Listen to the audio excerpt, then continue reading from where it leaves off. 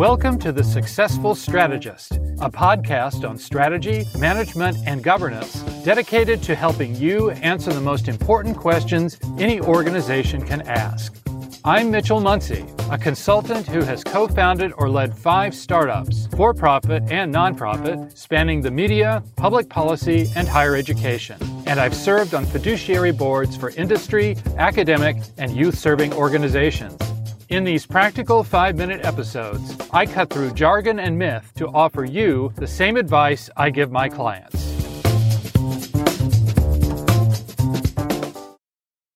Good morning. This is the 5th in a series of episodes in which we're developing a practical answer to the question, what is strategy? Last time, we discussed the 4th of 5 essential elements of strategy, that it requires a mutually reinforcing fit between our activities. Today, we'll discuss the 5th element of strategy, that it should be indirect. Like strategy itself, the concept of indirection, or an indirect approach, comes from military theory, and it's based on the observation that any thoughtful strategy will take into account an enemy's ability to prevent it from working. In other words, what will our strategy cost us, even if we succeed? For instance, in war, there is almost never a justification for attacking an entrenched enemy head-on, because no enemy is better placed to foil the attack. A commander needs to take the trouble to discover where the enemy is genuinely vulnerable. Strategy, then, isn't simply about taking direct action. It's about the totality of our efforts to create the conditions for success, focusing our greatest effort on our most compelling opportunities. The perfection of strategy, as one military theorist put it, is to produce a decision without any serious fighting. Both for-profits and nonprofits in our culture tend to favor dramatic, high-profile interventions. We want to tackle root causes, implement comprehensive reform, or fundamentally disrupt our industry. But this is usually the equivalent of attacking an entrenched enemy. A successful venture capitalist has said that one of the warning signs she looks for are founders whose ambition may have blinded them. Instead of starting with a small market they might be able to dominate, they want to take on a big problem with a blunt product that tries to have something for everyone. Such founders will probably always be clawing and scraping for small portions of their chosen market. And no surprise, this makes their companies a less attractive investment for her firm.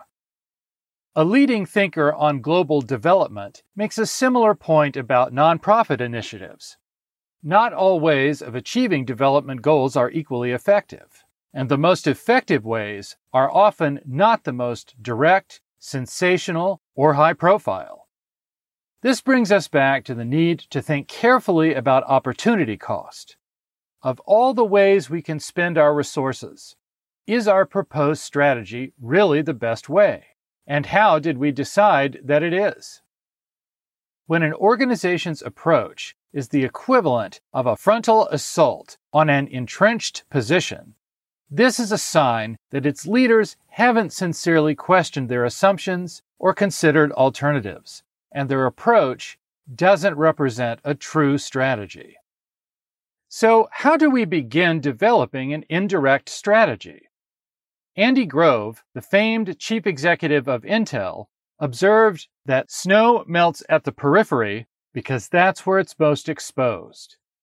For any market or social problem, there will be groups of potential customers or beneficiaries for whom the current options are excessive, offering much more than the group wants, or for whom the current options are insufficient, offering much less than the group needs. To find these overserved or underserved groups, we can ask 3 questions. First, could our organization serve the few needs of many much better than they're currently served? Second, could we serve the broad needs of a few much better? And third, could we serve the broad needs of many, but in a well-defined community we understand deeply? and asking these questions about your organization is my suggestion for today. We have 2 more episodes in this series on what strategy is. Now that we've reviewed 5 essential elements of strategy, next time we'll discuss the 3 signs that we're engaged in genuine strategy development.